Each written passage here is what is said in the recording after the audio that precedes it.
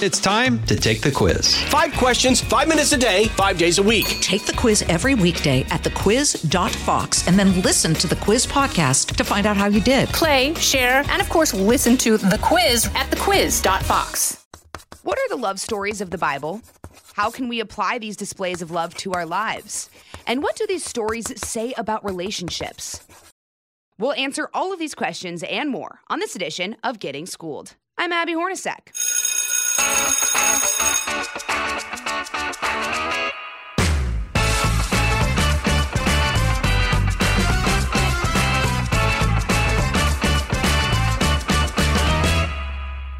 As you may know, we are in the season of Lent, a 40-day period of sacrifice in honor of God's ultimate sacrifice and unconditional love for us. And what better way to usher in the final week of Lent other than to explore stories of unconditional love, divine connections, and the healing power of relationships from the Bible. So what do these stories say about God's love for us? What lessons can we learn? And how can these stories help us navigate our own relationships?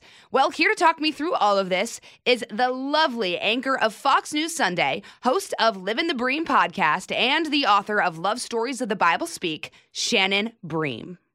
The one, the only, Shannon Bream. Hi, Shannon. Hey, how are you, Abby? Great to be with you again. I am better now that you're on. I just get so happy. You have such a light and loveliness every time we talk. And Matt and I were talking about you before and said, well, you know what? Everyone just loves Shannon Bream. Oh, I don't know. As they should. But thank you. I try to spread good light and good cheer into the world. Yes, and you're doing that with your new book. Congratulations, by the way. Thank you so much. You know the stories of the Bible so well. And in this book, you're highlighting the love stories. So what lessons can we learn from the love stories of the Bible?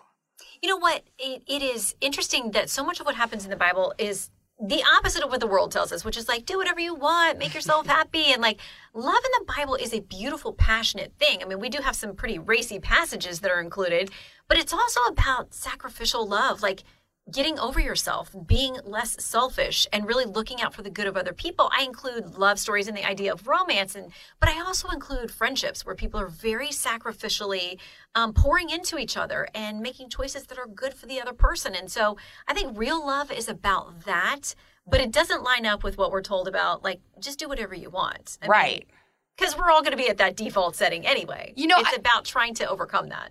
Totally. And I do feel like we are told so often nowadays, you know, self-love. You should absolutely have self-love, but that doesn't always come in the form of you ignoring your love for others. And sometimes that line gets blurred. It's like, you know what? I'm just going to love myself and put myself first, but people don't realize that the true love comes from putting others first. So do we see that through these stories? Yeah, I think you do. I mean, think about Mary and Joseph. So I wanted to look at them because listen, we rightfully have a lot of focus on Mary as this blessed woman with a divine appointment who brings the Savior into the world. But think about Joseph, too. I was like, let's do his story and look at things from his viewpoint because he had to be a part of this, too. You know, he could have in that day and time walked away from Mary, kind of left her to public ridicule when it turned out she was pregnant. But he didn't do that. I mean, he stayed by her side. He was like, I kind of joke around like world's greatest stepdad of all time because he's raising this young man who is the Savior of the world, who's not biologically his son. And they did have other children in their family. But we see early on many times where Joseph and Mary are at risk. He protects them with his life. He guides them to safety. He provides for them. And, you know, he knows he's always going to be playing sort of a backseat role in this whole thing. And he's humble enough and sacrificial enough to say, yes, I will take on this assignment too. And what a beautiful thing that this man steps in as a father and as a husband on a very difficult assignment. Absolutely. Yeah. Joseph does not get enough credit, Shannon. That's what I'm saying. So let's bring him up here. Let's bring him up. It's a great thing to talk about. And I am curious. So you brought up that some are friendships. And I love that you say that because when you hear love story, your mind immediately goes to romantic relationships. But friendships, that love exists too. So what stories do you highlight in the Bible where we see that play out in a friend and friend relationship? Yeah. Well, like, there's this whole bridal industry, I mean, back in the day when magazines were still a thing. I love magazines, but I'm old. But you go in the store and you see like bride magazine. There's no like friendship magazine, like there's no big ceremony and dresses and spending money and going on bachelorette trips for your friends. I mean, friendship is a part of that, but I think sometimes friendship gets kind of, the shrift. I mean, you don't have people fully engaged in it and looking at it and saying like, gosh, this is kind of the fabric of our lives to have, this network of people that we care about them, they care about us. I think about things like Job. Everybody, even if you're not a person of faith, you probably understand the idea or the story of Job and suffering and how catastrophic it was when he lost all of his children, all of his wealth, then his health goes. He's in the worst possible place, but he has these 3 friends who get together and say, let's go to him. And they're on their way to see him. And on the way, they spot him and they see just how horrible things are for him. He's disfigured. He's crushed in spirit. They begin to weep and to sob and to mourn with him before they ever get there. And then what happens when they get to him? They sit in silence for 7 days. And it reminds me of, sometimes we're afraid to go to somebody who's in grief, who's in suffering, because we're like, I'm going to say the wrong thing. I don't know what to say. I'm going to get this wrong. It's going to be awkward. But his friends just show up. And what a gift they give. Just our presence sometimes for people when they're walking through a difficult place. Just showing up as a friend and diving into their anguish with them. Not, hey, I've got all the answers and you need to snap out of it. No, just sitting there. Just our presence. Just showing up is one of the most beautiful gifts of friendship that we can give. That's excellent advice, because it's something that can be applied to our everyday lives too. Because you're right, sometimes you don't know what to say, but just showing someone that you're there for them, that's such a blessing and such a gift as well. We talk about the relationships between 2 people in the Bible, but what do those love stories that you highlight teach us about God? Listen, I feel like the whole Bible, as a person of faith, I believe the whole Bible is kind of his love story to us, because it's all about him trying to connect with us and to remind us, like, listen, my love for you is unconditional. You don't have to earn it. You can't get away from it. You can't do something so bad and terrible that I'm going to stop loving you. It's beautiful. It's like parental love, but on steroids. Like, there's nothing that is less than perfect in this love. So listen, we can't get there. We can, aspire to be this way. But, what does the New Testament say when, Jesus was pressed about how do you sum up the law? What's the most important stuff? Yes, love God with all your heart, mind, soul, and spirit, but also equal to that, love your neighbor as yourself. So we're not just supposed to take on this beautiful unconditional love from God, which is the greatest gift. And it's hard for our brains to wrap around how he could love us despite our mistakes and our craziness. But then he says, okay, don't just keep it to yourself. You're supposed to go love your neighbors. And that can mean your mortal enemies. I mean, he gives examples in the Bible of where people who would be absolutely divided along race or national or ethnic lines, showing up for each other and actually being there and stepping into the gap, this idea of the Good Samaritan. So to me, looking at these romantic relationships and the friendship relationships reminds me about what God expects from us, that he covers us in completely unconditional love. And he telegraphs that through these stories, but that he wants us to then go and share it with other people too, no matter how hard that might be in some circumstances. I've noticed this with you, and I can tell that you delve into the Bible so much and you actually live the words of the Bible, because when we just chat offline or before the podcast starts or when I see you on TV, you're the same person to everyone. And you have such a wide range of people come on your show, but you treat everyone with such respect. And even if you disagree with them, you treat them with probably just as, not even more respect than if you did agree with them. And I think that's such a beautiful thing. Well, thank you for saying that. I mean, I hope that's what people will feel, and what they will get is like, okay, I firmly believe that everybody's created in the image of God. He calls us not to have favorites or pick and choose. Like, okay, the person who cut you off in traffic. Well, I should say that might be me. Please forgive me. Please love me anyway. Please love me anyway. The person who most frustrates you, like your irritating coworker, the person who's like always stabbing you in the back, your frenemy, or, like real conflict and hurt or abuse that you've suffered from someone. I mean, these are really difficult things. But I do believe that God gives us strength where we are weak to really love other people. And sometimes we're the hard to love person. And we got to acknowledge that too. And I think that, he calls us to treat everybody the same way. I mean, there are passages in the Bible, especially in the New Testament, where it's like, we're not to be a respecter of person. Like, don't show up and try to get the premium space at the banquet and sit next to the host and be the fanciest person there. Like, Jesus says the first will be last and the last will be first. Like, we should all be operating from this place of humility and servant could. And if you're approaching other people that way, I think you're always going to get better results than when you go at them with a buzzsaw. Yeah. Never go at anyone with a buzzsaw. That you've heard it here today. Yes, this is the best advice that Shannon Broom can give. Yes. All right, we've got to step aside for a quick recess, but we'll be back right after this. From the Fox News Podcasts Network, subscribe and listen to the Trey Gowdy Podcast. Former federal prosecutor and 4-term U.S. Congressman from South Carolina brings you a one-of-a-kind podcast. Subscribe and listen now by going to foxnewspodcasts.com. If you could choose your favorite love story from the Bible, what would it be? You know, day by day, I would probably change on this, but I really love this beautiful story of Ruth and Boaz because I love that it's kind of a second chance story. She's a widow when we meet her, a young widow. Her mother-in-law is also widowed. So listen, customs of the time, she could have gone home to her family, found another young man to marry, started her own family, but she didn't do that. She decided to go with Naomi, who was her widowed mother-in-law, back to her homeland.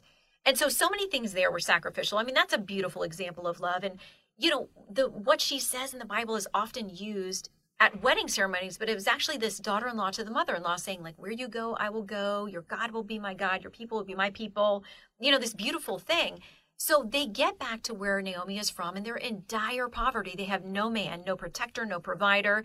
And so Ruth humbly decides that she's going to go out and glean in the fields after the professional gleaners and harvesters have already done it. The rule was then, like, you allow the poor people to go, and whatever is left, they're allowed to go and take whatever they can find. And Boaz is this wealthy landowner who sees her. He hears her story of how she is honoring Naomi by going with her when she had a choice to go start a whole new life. And so these two find each other and fall for each other. And he says to her, like, this is a beautiful thing. I've seen the honorable way that you have served your mother-in-law when you had other choices.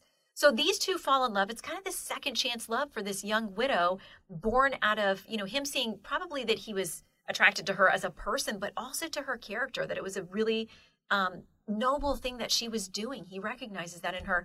And they wind up in the lineage that leads to Jesus Christ. So it's an Old Testament story with a lot of beautiful threads to it and reminds us that there are often second chances in our life when it comes to love. He loved her for the way she loved others. That's so beautiful. I'm sure that you probably, know all these stories so well. Why did you include the ones you did? And were there any that you wish you would have added? Well, listen, I think one of the hardest ones, which I thought, all right, if we're doing love stories of the Bible, we got to do Song of Solomon. If you're familiar with it at all, it's super racy for the Bible. We're talking about beautiful body parts, and there's all this lust and attraction between the two of them, which I think in early relationships, that's really important glue that kind of brings people together. And it's not like God's like, what the heck are they doing down there? Like, he invented us and designed us, so he knows that we're going to have those desires, and they're not a bad thing. What we see from this couple is that they're really longing to be together in marriage and trying to do this the right way, but they're not shy at all about their feelings. So when I say to people like, oh yeah, the Bible has like romance and sex and marriage advice and all these things in there, I mean, that's one of the trickiest ones. And I was glad to rely on some sermons and some other pastors that I talked to like, okay, how do I tackle this thing responsibly and accurately? So I'm really glad that's in there, even though we didn't talk about that in Sunday school. The kids were not allowed to discuss Song of Solomon or turn there in their Bibles. No, nor do I think I was. Yeah. But I included Samson and Delilah too, because what a train wreck for these guys. Because, with all of my books, I include the messy, messed up stories and flawed. Because listen, all short of Jesus, no one in the Bible is perfect. Jesus and God, the Heavenly Father, that's it. Everybody else is going to make mistakes and have flaws, but the fact that God uses those stories is super encouraging to me because I ask for forgiveness for stuff every day. Like anyone, I have regrets in my life and things I would do over, but God is able to use all of that. And so Samson and Delilah, super messy story. He's crazy for her, but she is all about taking this bribe that these powerful men came to her to totally betray him, and he winds up, kidnapped, eyes gouged out, taken prisoner by the mortal enemies of the Hebrew people. But at the very end of his story, despite his really bad relationships and choices, he goes to God one last time in humility and asks for his favor and his strength, and God gives it to him. And it's a really important end to the story. So I said, listen, that's our bad romance chapter. Yeah. But I think it's worth including the good and the bad. What was the bribe? The bribe was this amount of money that we tried to calculate it into modern day. And it's like you had won the biggest lottery jackpot like multiple times over. There's like no woman in those days would have ever had access to that kind of wealth. It would have put her literally on par with like royalty. And the people who had like massive kingdoms with jewels and gold and all these things, because they wanted to get Samson. He was this guy who, he was an Israelite who had enormous strength and power only because of God. And the Philistines were tired of getting their booties whooped by Samson. So they go to Delilah and like, hey, Delilah, so could you hook us up here and come to her with this massive amount of money? Exactly.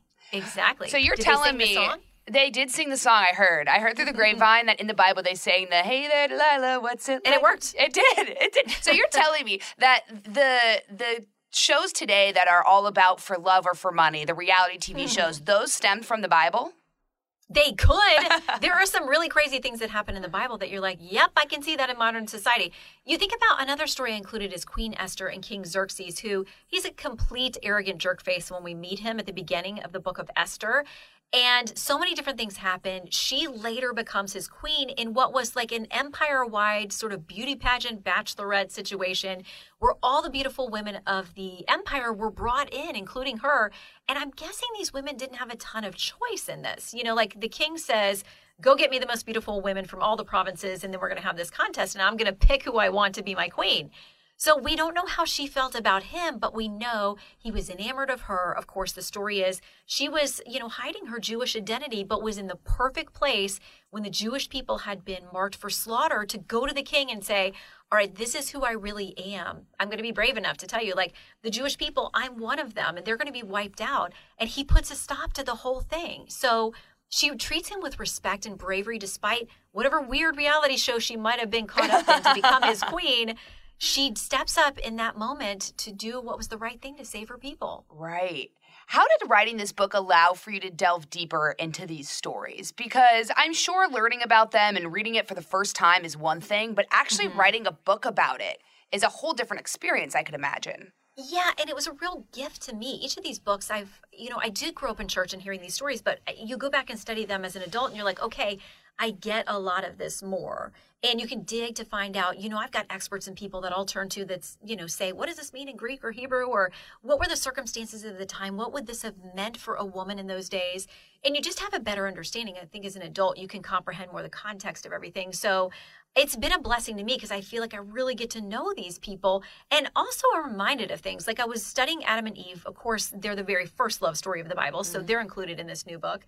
And, when she gets all the blame for going and eating this forbidden fruit, well, you go back and read the story. Adam apparently is standing right there when this happens because she hands him the apple. And I'm like, okay, at what point apple or whatever fruit it was, at what point did he come upon this? Was he there when she's having this conversation with the serpent and who's like, yeah, just go ahead and eat it even though God told you not to? The minute that God comes to them and confronts them with what they've done, Adam's like, points the finger at Eve and is like, hey, she gave me the thing. And by the way, you gave me her. Like, it's all God's fault, that Adam what a tattletale. So I'm like, sometimes it's funny to go back and read, the original text, the original conversation, and maybe see it in a different way that you didn't before. That is such a good point. That's how I'm going to remember that story from the Bible now. Adam was standing there. He was the one. Come on, Adam. You should have done something different there. If you had to choose a favorite story from the Bible, a love story, which one? I'm really putting you on the spot. Oh, because listen, there are so many good ones. I really do love Ruth and Boaz. I think that's a beautiful thing. There's a very little known story that we put in this book that I really had to dig around to find enough research on it, but it's really interesting. So there's this woman, Abigail. She's married to this guy, Nabal, who completely turns out to be a jerk face. I mean, he really, I've used that twice in this podcast, but these are two of the worst guys in the Bible. I mean, jerk face is a good word. I mean, that's not the literal King James translation, that version.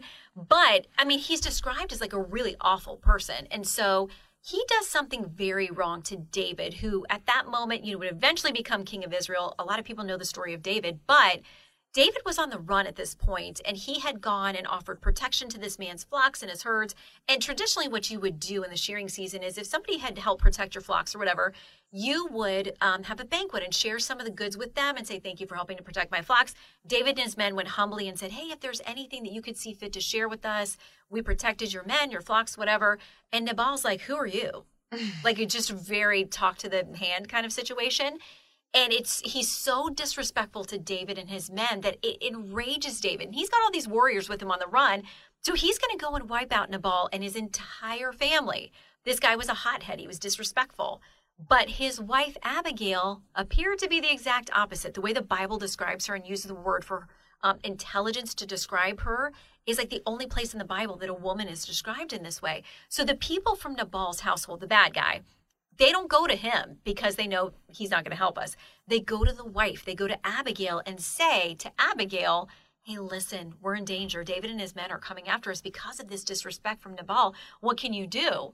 So I have a feeling this is not her first rodeo, being married to this guy, and who knows how many things she's bailed him out of. So she instead puts together a beautiful feast and all these offerings and goes out and meets David before he can show up and kill everybody and says, very humbly, like, my king, let me come before you. My husband spoke rashly. This is how we should have treated you. Let's do this the right way and let's give you great honor. And she has such an eloquent speech to him that David is really knocked off his feet. Like, oh, wow, this woman comes in peace and she's so wise. She appeals to him with respect and does everything her husband doesn't do. And we're told that she doesn't even tell her husband she's going to do this. She's breaking all the norms of the day, but she's doing it to save their whole household. And so she goes back to him and he is actually feasting and doing all these things as if he's the royal. She doesn't tell him that night, and the next day, she tells him what happens. He actually is struck down. Like Nabal God's done with him. So he's struck down, he freaks out, goes into a coma, dies, and then later on, David hears about this whole thing. He comes back to Abigail, remembering she was this woman of great virtue and of bravery and of intelligence, and he says, hey, I know you're a widow now. Come be my wife.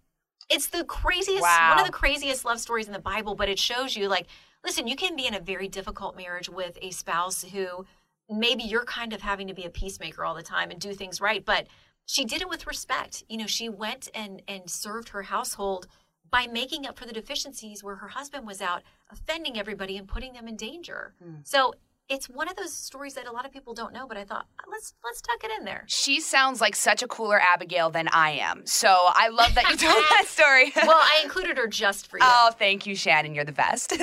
Last question, because I know we got to get you out of here, but what was your inspiration for writing this book, and what would you say to people who are about to read your book? One of the biggest things we find that all the experts tell us is we have this deep need to connect, to be loved and to be seen and to beloved others. And I thought, okay, let's delve into that because there are beautiful things in the Bible and not just romance, but these friendships as well. And so I've already had a friend of ours, they're a couple, man and wife, who I got them an early copy and they're reading it to each other and reading through together. Aww. And I thought, I love that idea that I think it's for anyone, male, female, friends, church acquaintances, neighbors, whatever. I think the bottom line is that God covers us in a love that is just such a beautiful gift. He wants us to relate to each other that way and share it. With strangers and friends and spouses alike. So I think that there's something for all of us to learn about how to better love each other. That is such an amazing message to end on. Shannon, you are such a joy as always. Thank you for joining me. And everyone, go read the love stories of the Bible speak. Thank you so much, Shannon. Thanks, Abby.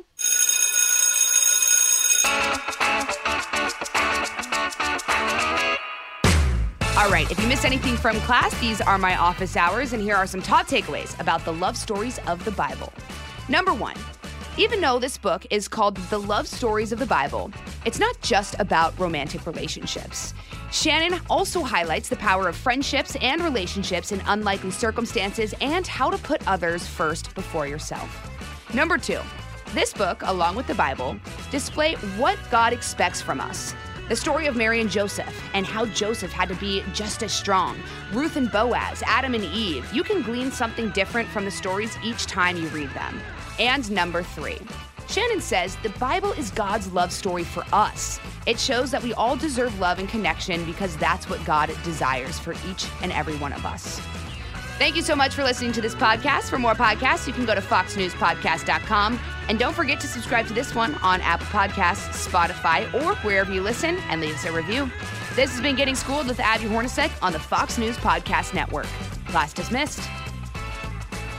Listen ad-free with a Fox News Podcast Plus subscription on Apple Podcasts. And Amazon Prime members can listen to this show ad-free on the Amazon Music app.